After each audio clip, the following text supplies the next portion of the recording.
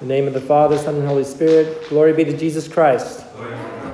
I heard Josiah singing tonight. Truly, the scriptures say, out of the mouths of babes and sucklings, thou hast perfected praise.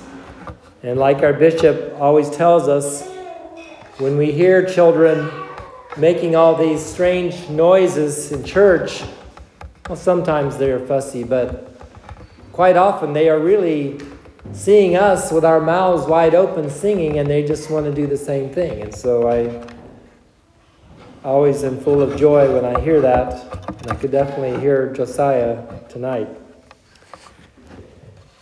In the city of Moscow, there is a magnificent church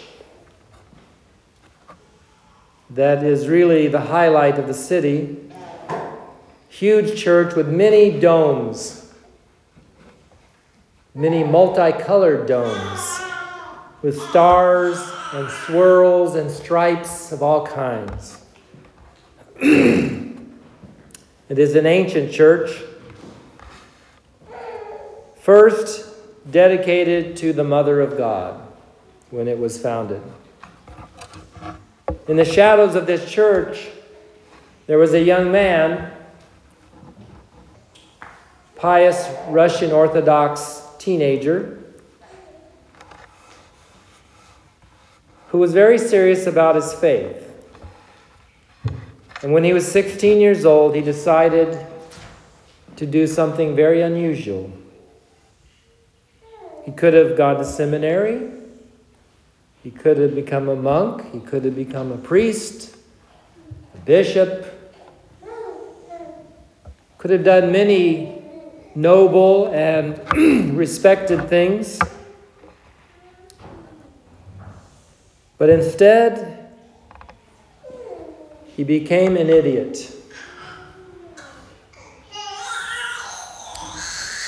He became a person, a homeless person, who knocked about the streets of Moscow in the shadows of this great church.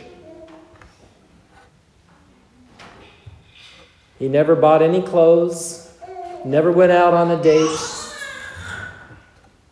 never went to school after that.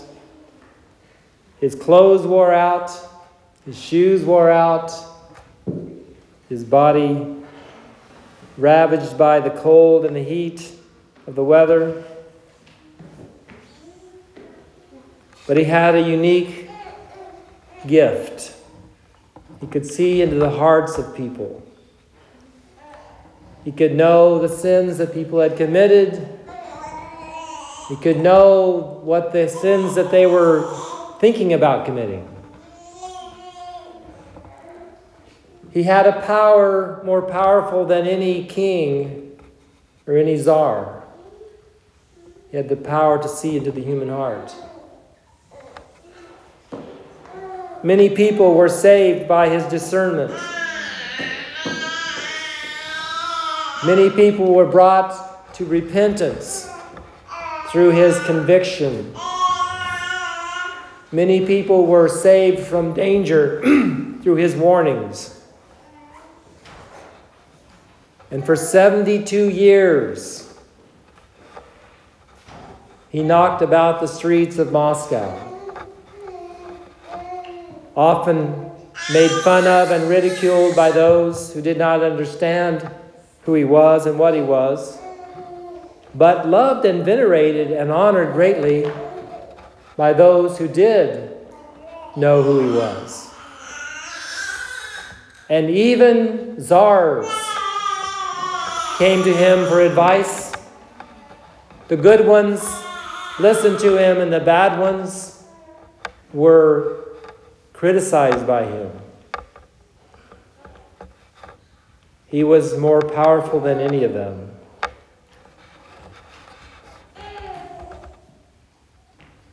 Eventually, he fell asleep in the Lord and was buried in that church, that great, magnificent church dedicated to the Mother of God.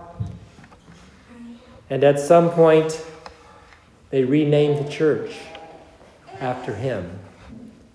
And it is called today St. Basil's Cathedral. Named after a homeless, vagabond bum of the street. Basil shows us that there is no limit on how holy we can be. You don't need clothes, you don't need money, you don't need food, you don't need shelter, you don't need a job, you don't need a wife, you don't need a husband, you don't need a mom, you don't need a dad, you don't need a friend even. You can be as holy as you want to be, as deep as your desire to be holy is, that is how holy you can be. And he had such a deep desire that he cast away all worldly pride, any good thing in the world that God has provided, he put aside, and he just was totally sold out for Jesus Christ. And he climbed the mountain of virtues because of that. So that every person who goes to that great city and has their picture taken in front of that magnificent church is doing so in a church named after him. St. Basil the Great, the fool for Christ. In the name of the Father, Son, and Holy Spirit. Glory be to Jesus Christ. Glory.